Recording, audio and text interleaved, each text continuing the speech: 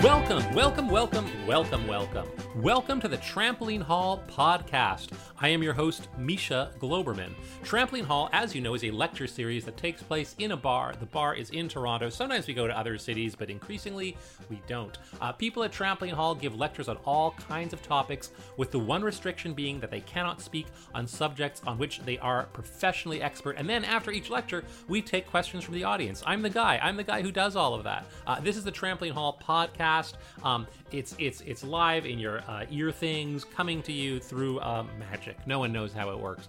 For the podcast, what we do for every episode, Kate Bars goes through the deep archives of the Trampoline Hall recordings and finds a special lecture just for you. Well, just for you and everybody else who listens to the podcast. You come, you get to hear it. It's great. That's what's going to happen. By the way, if you like this and you think, man, I would like this even better if it was a live thing, you should be in Toronto. Come to Toronto and you can see the live Trampoline Hall show. Get on our email list, sign up. It is amazing. But now is the time for this episode's lecture. You may be asking, does it contain mature language? It might contain mature language. It might contain mature language. It might. The topic is vintage novelty gags, and the lecturer is Derek McCormack.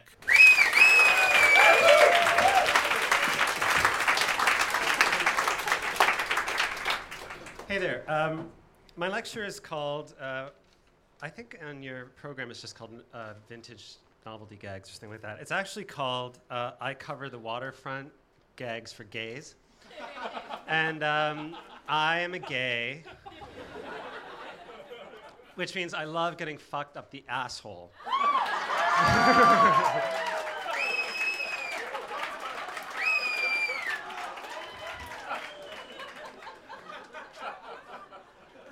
And I'm not embarrassed. I'm a little hard, to be honest. Okay, and I need someone to play gay gags on. So I'm going to choose someone seemingly random, but someone that I've actually chosen, and someone that I sort of know, and that I thought was cute for a long time. So, Micah Tobe, do you want to come up? Yeah, come on, man. It'll be so fun.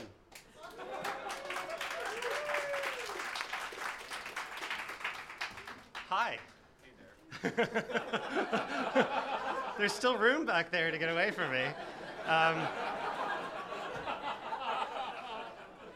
Okay, I'm going to show you how these gags work. I'm going to show you some stuff. Wait. Hey, shake hands. Okay, that's a joy buzzer. You all know what a joy buzzer is.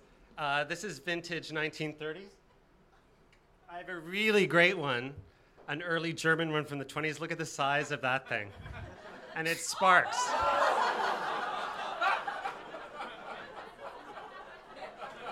Okay, wait. Oh, sorry to shock you. Have a drink of water.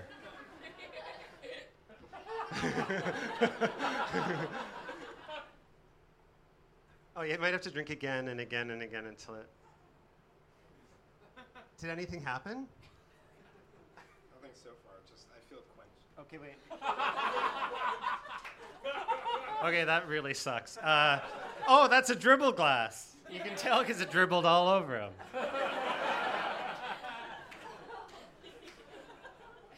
Wait.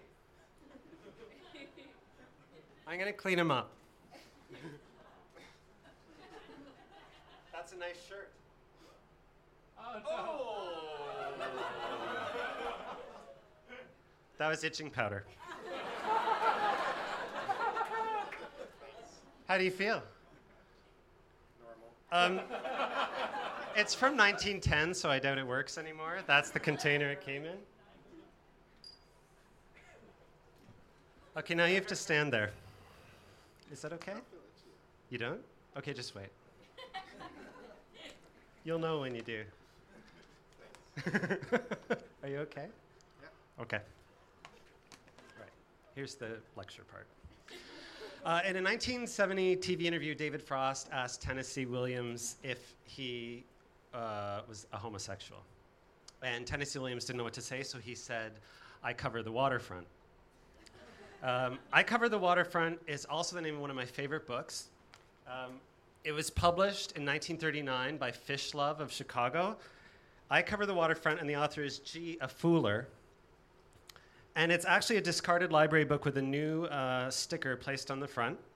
And when you open it up, the pages have been hollowed out. And in the depression of the pages, there's a little fake diaper. And it says, "Souvenir of San Francisco, California." It also says, "I paid $18 for it," if you can believe it, but I did.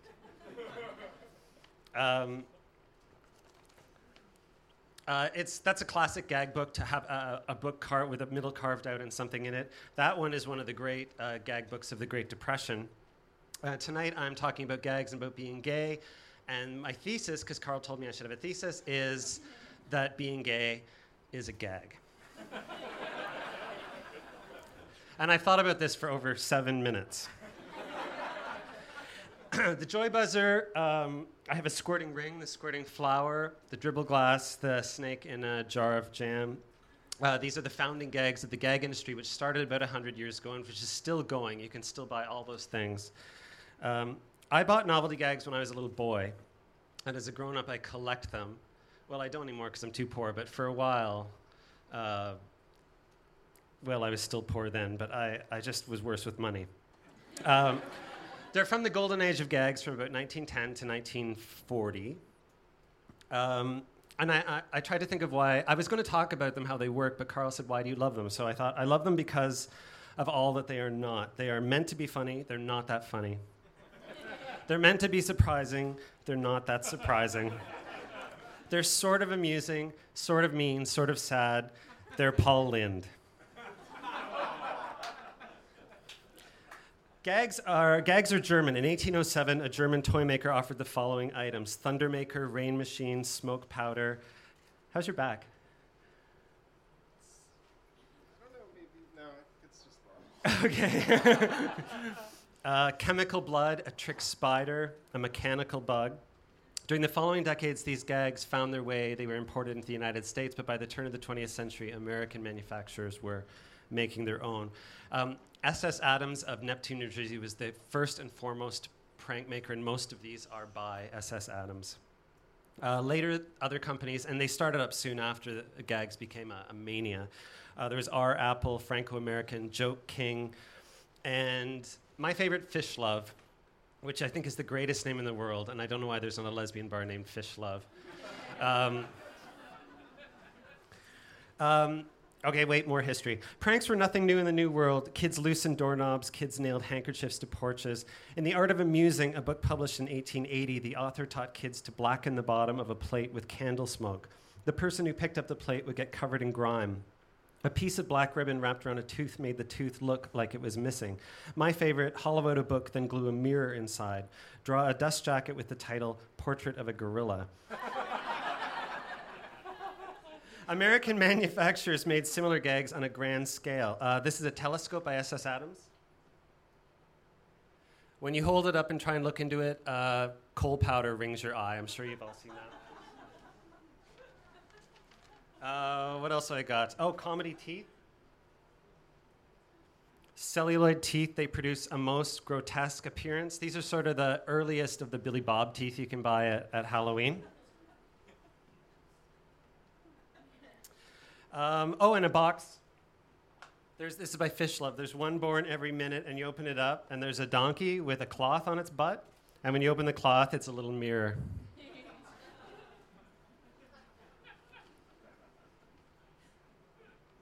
I'll read the poem. On jokes, some folks bite easy, some don't bite at all. But in this box, you see the biggest jackass of all. In 1904, a Dane named Samuel Soren Adams was working for a dye company in New Jersey. A coal tar derivative was making everyone in the factory sneeze when they processed it. So he isolated the irritating ingredient. He bought a bunch of little glass tubes. He funneled them into them, sold them for $0.10 a tube, and called it Kachoo.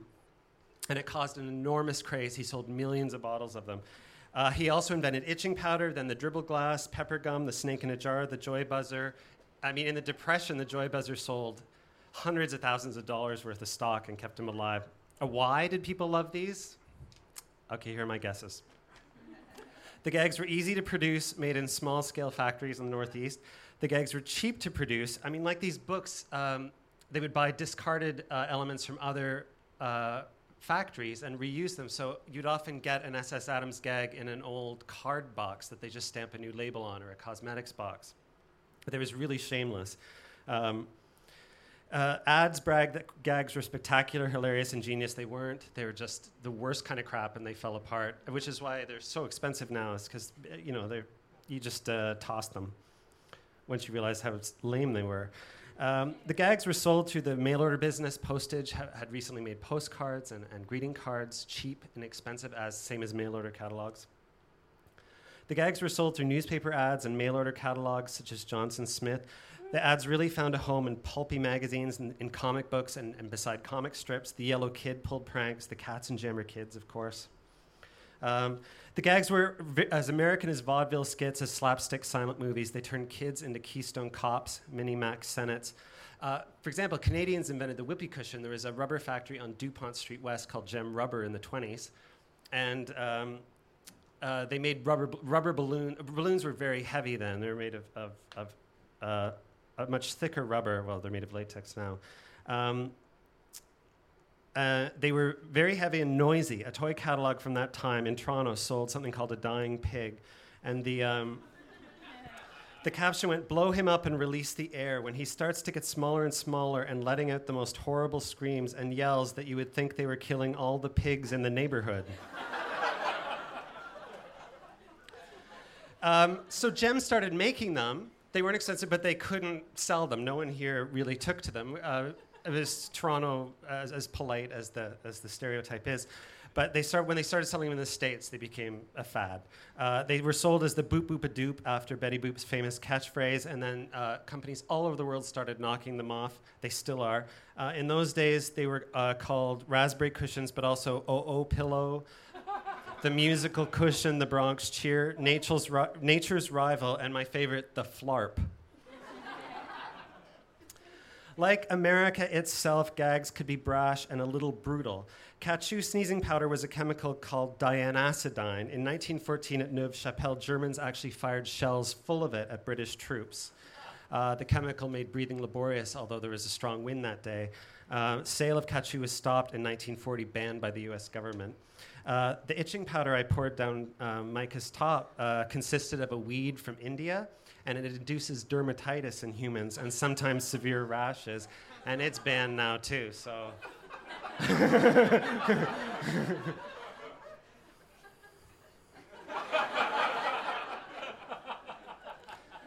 See, this is what you get when I have a crush on you for a long time. You pay for it. My friend Vincent Fecto and I have been working on an art project together. It's called Gay Gags is the project. The slogan, Gay Gags to Gag Gays. We wanted to do a squirting flower. I have like a squirting ring here, and we just wanted to do it so there were two bladders on it, so it looks like testicles, and then do like lapel pins, and it's like one joke we wanted to do 1,000,000 times. Vincent wants everything to squirt, squirting toy turds, squirting toy vomit. And then we went through a gag catalog together, and we just wrote the word gay in front of everything. So a dribble glass is a gay dribble glass. An exploding cigar is a gay exploding cigar, which isn't really a stretch.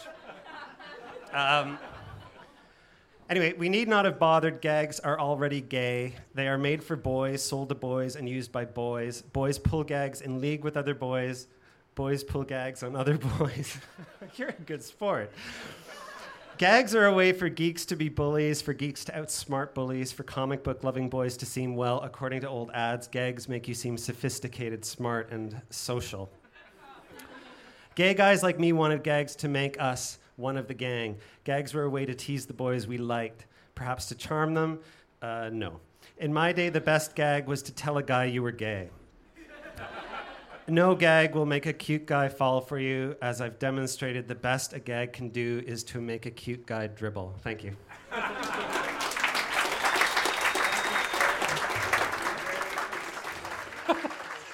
Derek McCormack, ladies and gentlemen. You're listening to the Trampoline Hall podcast. I'm Misha Globerman. Up next, a Q&A. It's crazy. Are there any questions? Yes, you, ma'am. Yes. I do have a question.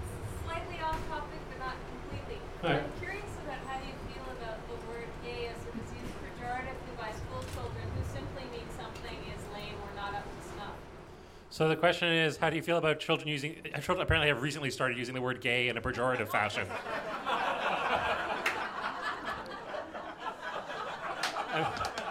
I don't believe it. Did you hear the last part of that? Wait, and what? Like, they don't mean homosexual. They don't even mean homosexual. They mean not up to snuff or late. So even kids who are actually very queer positive will still be like, that's gay. Is that what you think? Yes. How do you feel about that is the question. I really have no opinion on anything school kids do. Like, I just don't care as long as they stay away from me. And in general, I consider myself an old-fashioned fag. So the word that really gets to me is queer. I don't know what that means anymore. I think it means straight boys who made it with a boy at a party once, as far as I can tell. I'm gay. All Or right. cocksucker is good too. Which school kids use to mean cocksucker. All right. Okay, anything else? Anything else people would like to know about novelties or the kids today or anything? Yes, you, ma'am. So it's just 100 years ago? Nothing before that? There were no practical jokes before 100 years ago? Well, there were... The specific ones. These specific ones? The sad ones. What? Slow down.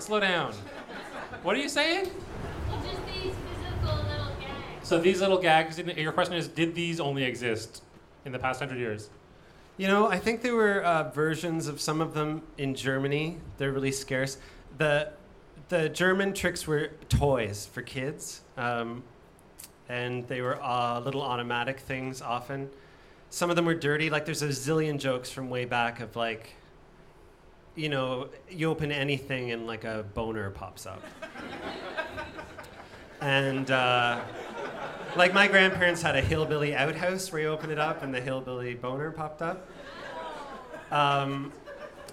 There's also, and I don't know entirely about this, there's a Stephen Milhauser story about a German toy from that period that involved very stiff paper, and you would catch a live bird and put it in it and watch as the bird tried to escape, and it would make the toy dance. The name of that toy was called The Suffering Bird. Oh, The Suffering Bird. Well, they're Germans. Yeah.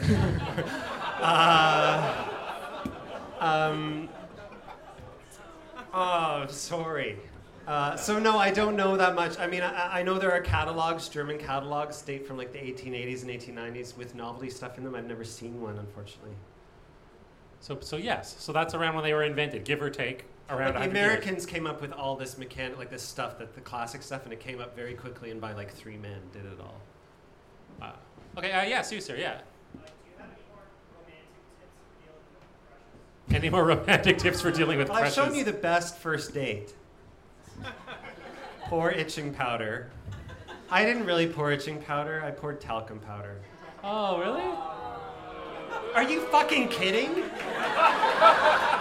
He could have died.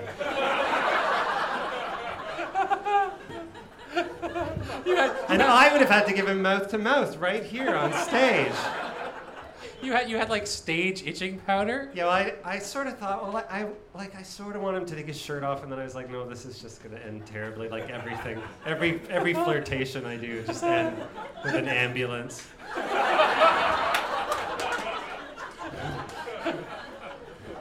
right, okay, fair enough.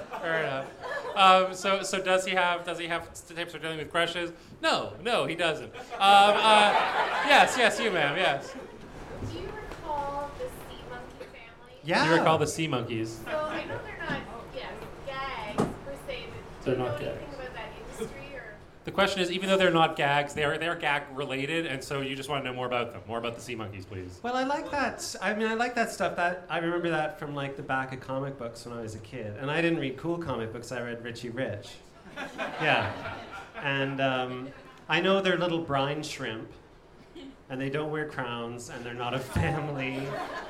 But you know, They're so not a family. they're still like huge. You can still buy like castle sets and play sets and vehicles and. Because there's, you know why? Because there's always money to be made by disappointing children. That's Well, like all these. I mean, I guess that's the rule of all these gags is that when you read the ads, even as a kid, you think this is the greatest thing. It's going to change my life, and it's always this big, and it breaks after one try. And it's like a whoopee cushion. Is this? You put it under a cushion. The cushion sits like this on the chair, and then you have to beg someone to sit on it. It was like, yeah. That's like my life. That's why I did this lecture. I just keep thinking they had like it would be like giant robot that talks and thinks, 12 feet tall, 79 cents. You're like, yes, I'm getting that. And you like. And they used to be kind of dangerous. I mean, I remember the first floating skeleton one was actually radium paint. So you get that and you put it in your bedroom, and 20 years later. I know it's so hilarious how times the thing that struck me was when you're like, so like you imagine nowadays they're like they discover there's like a chemical in the factory that's like an irritant and all the workers are sneezing and like nowadays no one would be like, hey, let's sell it as a sneezing chemical. Like it's such a weird and different response. It seems like a funnier time. Yeah, everyone. Yeah, and everyone was trying to invent something, right? Everyone was trying to make $1 million. It was. Right. Okay, yeah, you. Do we, sorry, it's sort of in keeping with the sea monkey. Yeah. But do you remember the cartoon in the back, the ad at the back of the cartoon of the skinny guy and the muscle guy? He gets his sand kicked in his face. Yeah. And I can't remember who that's for. Is it Charles Atlas? Yeah, maybe it was Charles Atlas. Is that, first of all, do you know if that's still on the back of comic books? No, not that I know of. Did you ever buy it? I'm just saying.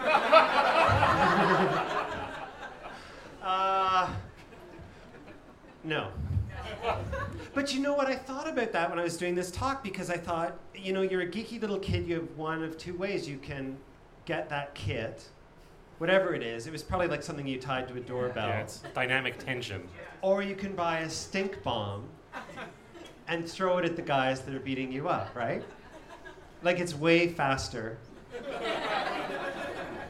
So basically, they understood that their target market was weedy kids. Yes. And they were like, they only have one problem, which is that they're unpopular and bullied. Yes. And then there's just different tools through which they can remedy that, yeah. which are either stink bombs, mussels, or sea monkeys. That's more mysterious. Though. It's not clear how the sea monkeys. That's not a very good revenge, sea monkeys. I guess you're like, well, at least you have friends in the sea. For 4 days. Those are awful. Yes, you, ma'am. Yes, you. Do you feel any connection between gayness and collecting things? Gayness and collecting things, do those go together? I don't know. I'm not smart enough to answer that, but I don't know many gay men who don't have like apartments full of sailor dolls and carnival prizes and tortoiseshell buttons in jars or something like that. So I don't know what that is. I mean, I could take a stab, but it would just be even stupider than the stuff I've said already. So the answer could be yes, but we don't know why? Is that? Yeah, is exactly. That all right. Exactly. I don't know why. All right, that's fair. Yes, Caesar. Is there any documented case of someone like dying from an exploding cigar? Has anyone died from an exploding cigar? Well, the exploding cigar is quite funny because it was introduced as a novelty thing, and then just before World War I in Europe, anarchists actually adopted as a tactic to put real dynamite into it. And people were killed in the lead up to World War I. All these things are documented cases of people going into really deep shock. Like the itching powder, I forget what the stink bombs were made of, ammonium something. They were also used by the American government in the Korean War as to clear out trenches and jungles and things. So Was there a military application of the joy buzzer?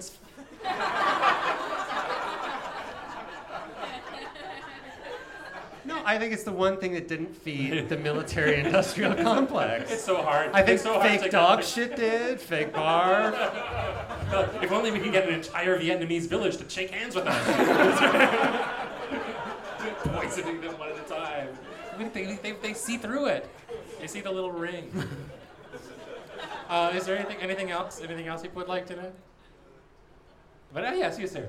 Do you know of any major gag figures who actually were gay? I mean, aside from the Joker. Are there major gag figures who were gay other than the Joker? Is that your question? Yeah, thanks for saying that, Thanks because for he ruling was out the so Joker. gay. No. Is that really? There are no famous gay pranksters or not even a... Oh, Rip Torn. Rip Torn? No, Rip Taylor. Rip Taylor, the confetti. Oh, wait, was that... how was he a prank... How was he a prankster? Confetti! Because he threw confetti?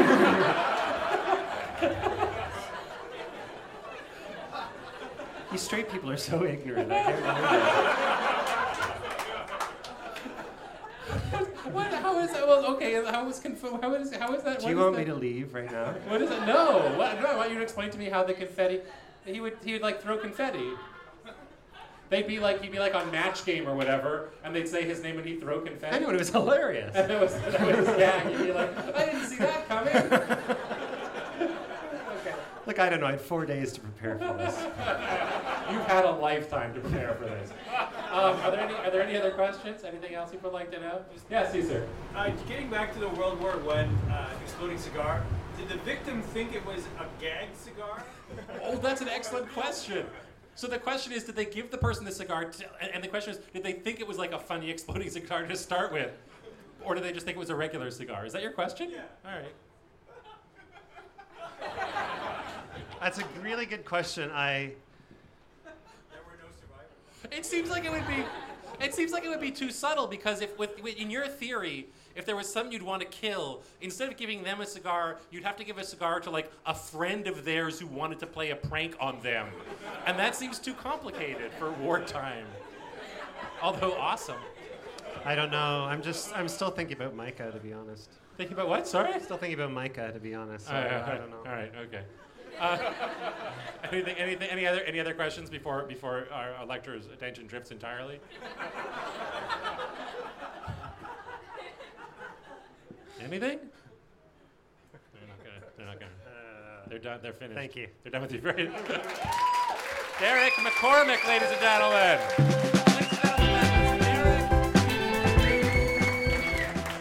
Thanks for listening. Trampoline Hall was created in Toronto in the 21st century by Sheila Heddy and is hosted by me. This episode's lecture was chosen by Carl Wilson. The podcast is produced by Josh Block. Our theme music was composed by Matt Smith. Our coordinating producer and lecture selector extraordinaire is Kate Bars. If you enjoyed the podcast, you can help us out by leaving a rating and review on iTunes. It really helps a lot. You can also come check out the show in Toronto. I am Misha Globerman. Thanks for listening.